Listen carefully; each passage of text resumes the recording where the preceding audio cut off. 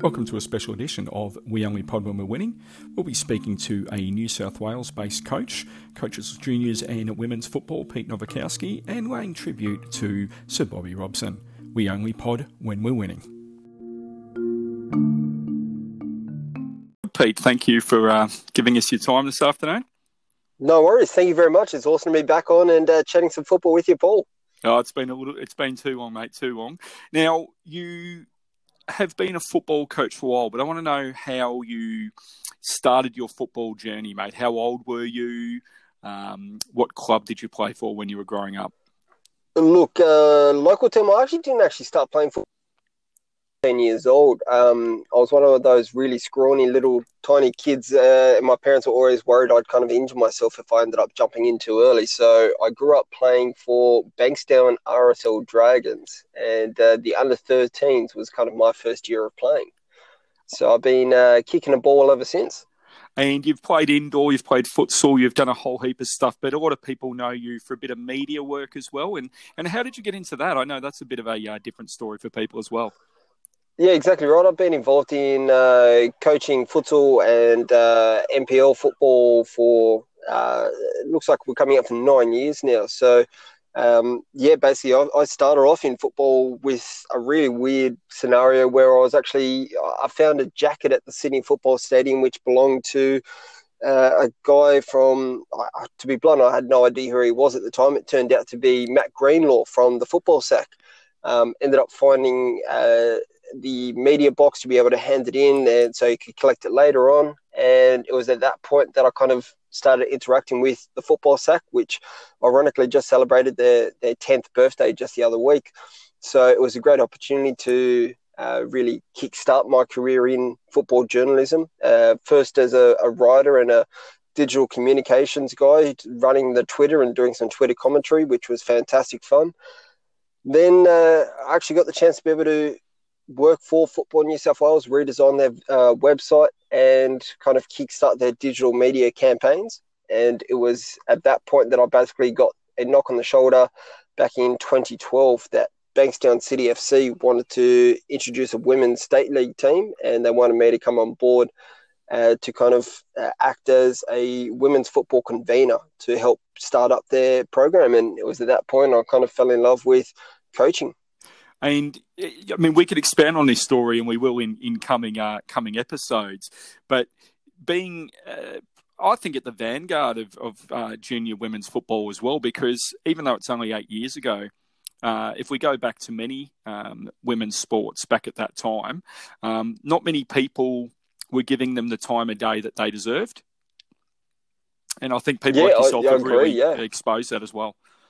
Yeah, definitely agree. I think that you can see there was kind of a start of a boom of interest. Like I remember turning up to Matilda's game against China, and I think it would have been like 2010, and the game was played as kind of a curtain raiser for, I can only assume, was a Socceroos game, and there weren't too many people in the stadium. And it was at that point, I was at that game with my dad, and he and I basically just went, wow, okay, this women's national team is actually decent. And it was that's what kind of kickstarted my whole love and my dedication towards women's football and trying to promote the sport as best as possible and trying to create the next generation of Matildas. And the Matildas have been unbelievable, and every state and territory can boast a number of women's league players that have gone on to play for the Matildas, and that's amazing.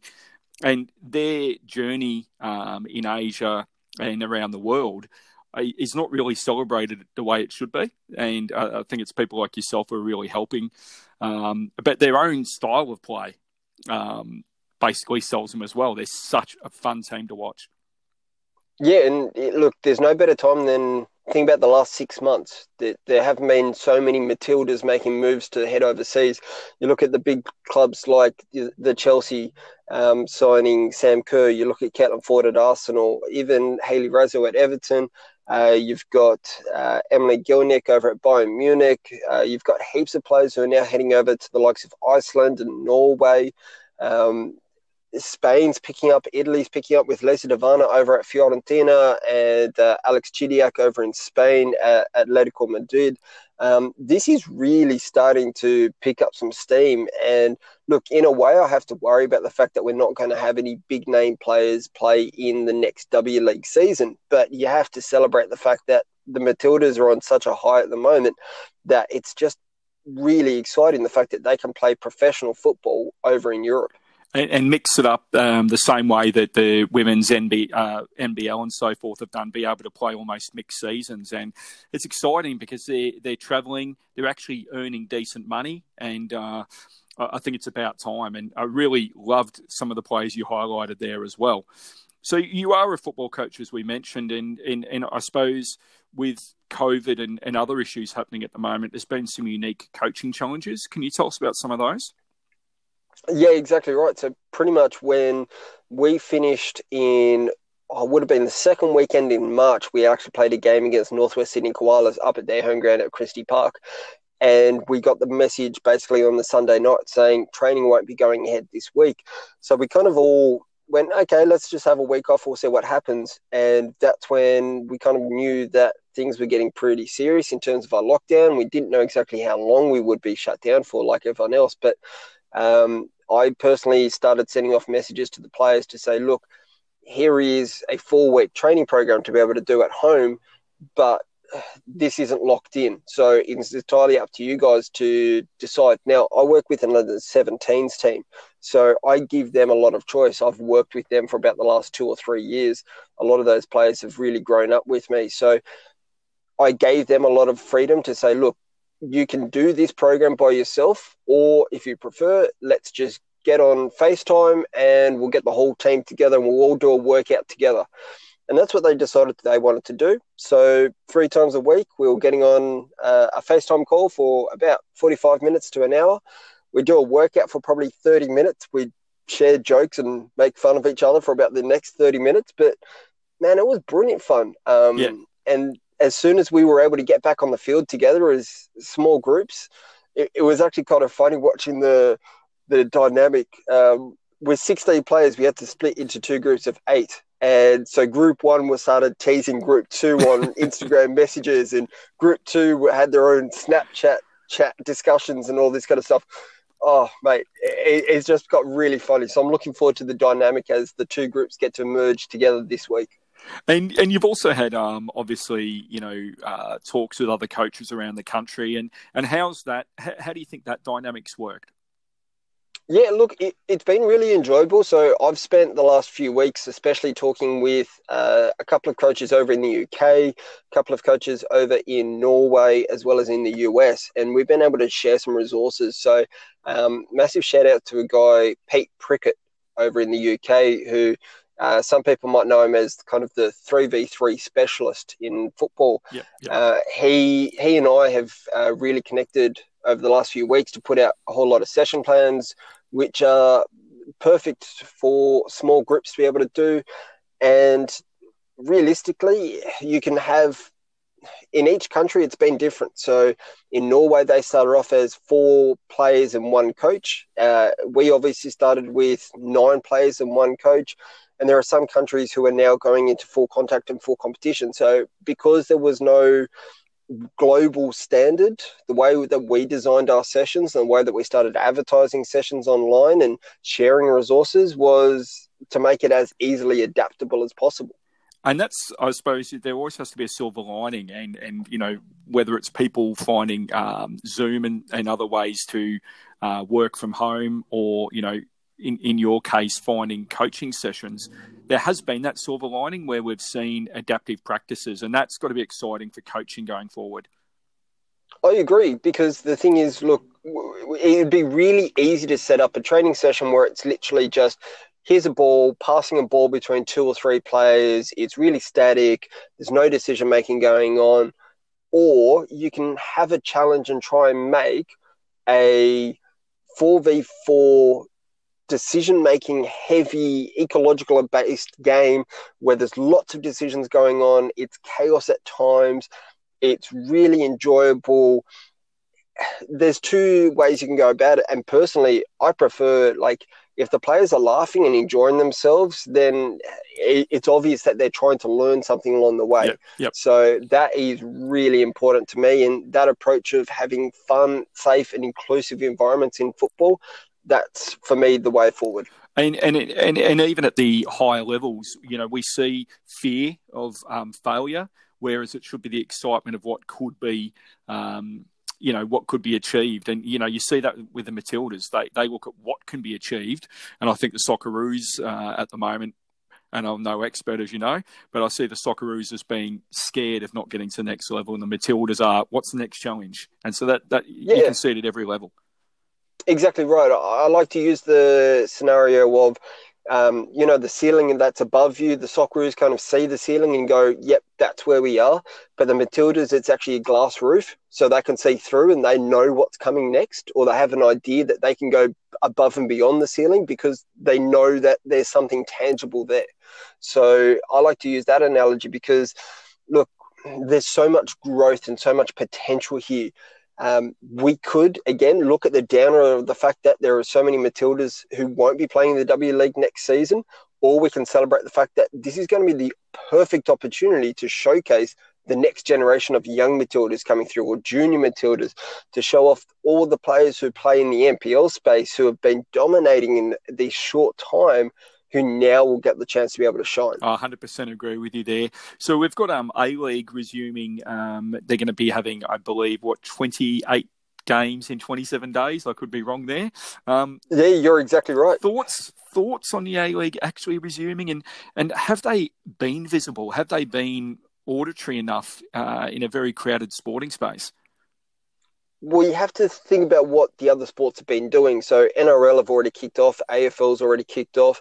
A-League looks like they're the last ones to the party. And it's kind of disappointing in that sense. But at the same time, the message also came out yesterday that the A-League would be playing with or without the support of Fox Sports. Yes. So, look, whether that goes ahead and whether or not we'll get to see any broadcast, even today all over Twitter, most of the discussion was, I'll only renew my KO membership if I know that it's going to be broadcast, if the A-League's going to be shown on KO Sports. If it's not, then there's no point renewing because, look, there's such a big audience who do want to watch it. It's such a passionate and open and honest audience who enjoy the A-League.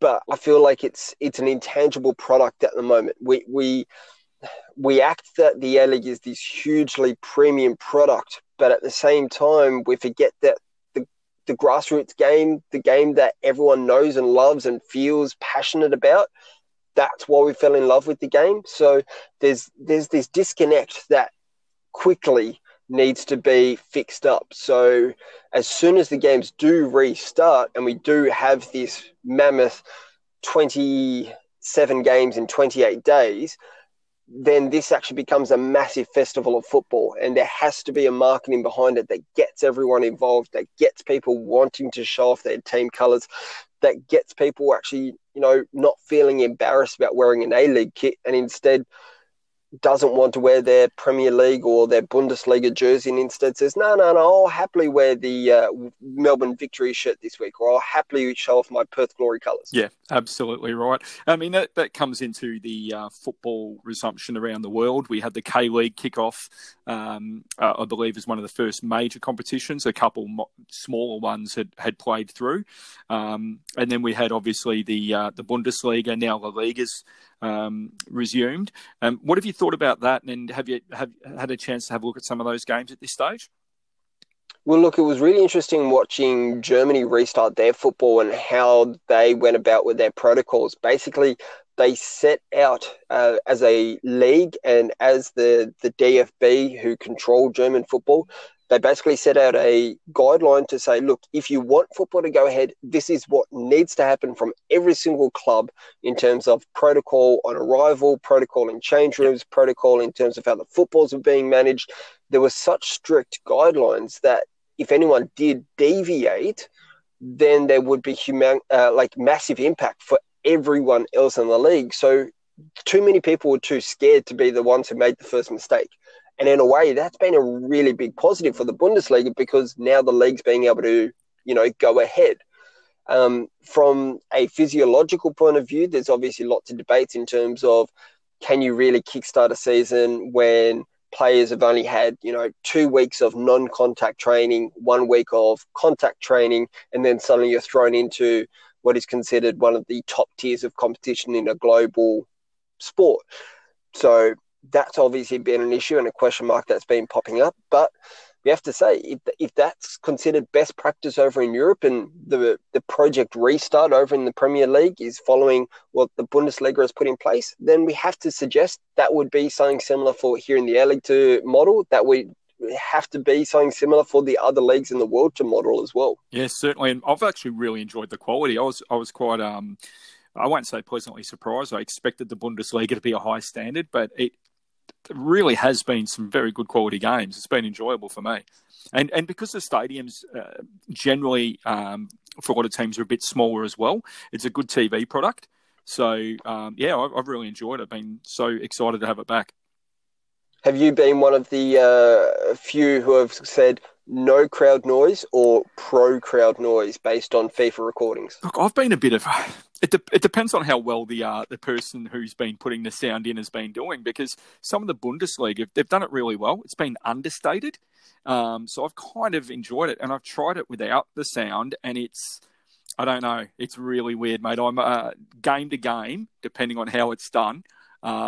Rugby league, for example, I've really enjoyed the crowd noise. AFL, whoever's doing that has no idea what the crowd actually does in a game. Yeah, I can definitely understand that, because similar thing over the Premier League with their games restarting. Optus Sport have basically said Optus 1 will have the crowd noise, Optus 2 will have no crowd noise. But then you have to kind of weigh up, are you one who enjoys the echo of a ball being kicked around, or like... One of my favourite sounds in the known universe is the sound of a ball hitting the back of the net and how it just riffles that net as it falls down. That's a magical sound. So I could love to capture that. The rest of the sounds, personally, I couldn't really care about. I don't want to hear all the players screaming out. I don't want to hear the ball being knocked around from side to side. And to be blunt, I don't really care about hearing the coach's instructions from the sideline. You hear enough of that in local enough of that in my own head.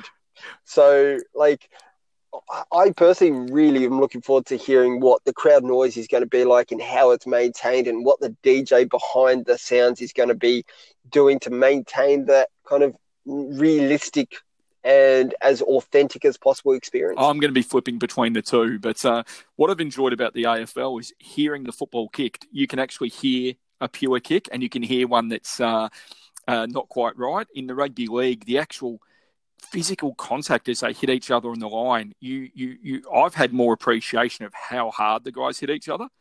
And you're right, the striking of the back of the net, the old onion sack, as some people would call it, has been amazing. Like, you can tell when a ball has been hit purely as well. Yep. Exactly right. Now, I know you're more about football than you are about your teams, but you've been a long-time Sydney FC supporter. And who else do you follow around the world there, Pete? Geez, long list. We've got a while to go here. So, look, over in the UK, I am a Liverpool fan, have been basically since the Harry Kewell days over there. He was kind of one of the deciding factors when I started following football. So, yeah, massive Liverpool fan. I'm going to stop you right there. I love how Liverpool fans right now have to justify their following. So, it's quite interesting. Yeah, no one's a bandwagoner, that's for sure. We've all followed since we were born. Give us your, just for the audience who don't know you well enough there, Pete, how old are you? I am 30 years old. Yes, so for you to say that you started following them at that period of time, I think is completely acceptable. And even if you followed them last year, it doesn't really matter, does it? In the end, it's your personal preference. Exactly right. And as long as there's football fans out there who are keen to just enjoy the game, sensational. And who are you more... give us some of your obscure teams, some other parts of the world. Oh, geez. Okay, big fan of... big fan of watching over in Poland, my local team, Widzew Łódź. So one of my grandmother's brother actually played for them many, many moons ago. So, yeah, Widzew Łódź over in Poland, big fan of watching them play their football. If we look over in the US, I do enjoy watching Portland Timbers ply their trade. Yeah, and you're probably a Thorns fan as well. Yeah. I am, yeah, exactly right. But look, again, I like the Thorns. They've always got some amazing kits. 20 always odd look really thousand good. a game as well. I mean, amazing. Exactly. So, shows women's sport. Americans, people say they don't follow football, yet the MLS and the Women's Football League there are getting massive crowds. They've got to be in the top 5 in the world. Yeah, spot on. Exactly right. But we'll probably see, and as disheartening as it may be, this is probably going to be the decline of women's football in the US over the next 3 or 4 years. This will be the rise of European women's football. And as for the men's, they're under some really big issues. There's a lot going on the men's side of the US national team. So, yeah, I don't see them being as successful over the next few World Cup campaigns. No, certainly, and a lot of pay issues and so forth there as well. Pete, a couple of players you would have loved to have seen live. Jeez, I don't know. To be blunt, it's a tough one to throw you. It is a really tough one. Look, Bastian Schweinsteiger would be kind of that dominant midfield kind of rock that I really enjoy watching as a footballer. I'm a big fan of the likes of Jadon Sancho in the front third for Borussia Dortmund and for England's national team. He's really enjoyable to watch. And what about a couple of retired players? A couple of players that who would you have loved to have seen that obviously they're not playing now? If you could go back in time or bring them to this time, I mean, obviously people would say potentially Maradona or Pelé and so forth. Is there anyone like Franz Beckenbauer, anyone like that you would have loved to have seen? You know what? Probably kind of the maestro of French football in Michel Platini. Oh, I can't believe I missed that one. Absolutely. There might have been Zico as well. I can throw that one in there. But I would have loved to have seen these guys play in the modern game, that low centre of gravity, the vision, I think, translates to any generation. Even Gianfranco Zola, I think that he would have been probably one of the most exciting, well, he's considered the most exciting foreigner to ever play in the Premier League. I think that if you got to see him live and his influence on and off the ball, that would have been game-changing. Oh, absolutely. Now, venues you'd love to visit, a couple venues that you would absolutely, if border controls weren't an issue, is there a couple of venues you'd love to go and watch football? Look, I personally actually just like watching football at your local park or in the street. I just enjoy, watching football in whatever environment there is. So most people would say, I want to go to Anfield. Yep. I want to go to Wembley. Like, to be blunt, I've done the stadium tours. I've been there for games. I've seen it. Yes, it's nice and it gives you the tingles in your back of your neck. But you know what? Nothing's more exciting than last year I was in Milan and in the streets out the front of Duomo, just playing football with some of my friends. Like literally, we just put down our bags and we started just kicking a ball around, and suddenly you had like 30 people come over and we ended up playing like almost like a 10v10 game plus a whole lot of like cheer squad around the side of us and little things like that. That to me is so much more authentic to what the football experience is than going to a venue when it's like a once in a lifetime type of experience. Absolutely agree with you. Pete, how can people get you on social media? Like, what's your Twitter handle there? Geez, so Pete Novakovsky would be the easiest way to reach out. So that's NOWAKOWSKI. More than happy to jump on Twitter or LinkedIn or Instagram and have a chat to basically anyone about football. Recently, I've been finding out a whole lot about strength and conditioning, about player welfare, mental strength training, and the difference between skill acquisition and skill adaptation. So they're kind of the main topics which have been floating around on my social media recently. Well, we've got a few nicknames that we'll have to bring out for you later this year. But Pete, it's been an absolute pleasure having you on. I hope we can have you on our podcast again down the track and talk about a bit more about your coaching philosophies. And I love that you're still a student of the coaching game, and you are never scared to give your experiences to others. And that's an absolute credit to yourself. Thanks very much. I feel that basically if I never got the chance to be able to play the professional game, I have to learn as much as possible about the professional game to kind of benefit and make up for that. So definitely a student of the game and definitely happy to share experiences and knowledges with everyone. Well, thanks for joining us again, Pete, and we will speak to you again. See you soon. See you soon. Mate, when we talk about great managers, it's very hard to not put Sir Bobby Robson right there, but he was also a very good footballer. 583 appearances for clubs such as Fulham and West Brom, and 133 goals as an inside forward. He made 20 appearances for England as well, from 1957 to 62, scoring 4 goals. Managed Fulham, Ipswich Town, managed England for a number of years, PSV Eindhoven, Sporting CP, Porto, Barcelona, PSV Eindhoven, and obviously Newcastle as well. What a sensational coach with some of the best quotes you'll... Sir Bobby took over the club like he's a big ship, transatlantic. So it's not easy to handle Barcelona, especially in that period. For Bobby Robson to have to follow Johan Cruyff, you would think, crikey, what a pair of boots to fill. Cruyff brought the world to Barcelona. He transformed the way football's played in Spain. He transformed a club that hadn't won the European Cup, and all of a sudden the game was different. To find someone like Bobby Robson, I will say that it's nearly impossible. He arrived like if he was in Barcelona for the last 20 years. He arrived, okay, go. We were a big international community in the club, and he was able to manage everyone. He was able to know every single problem of each player and try to help everyone. Well, thanks for listening to another episode of Wanley Pod When We're Winning. We're going to have a special edition with the boys back just on the Premier League Eve return. So don't forget to listen to Wanley Pod When We're Winning.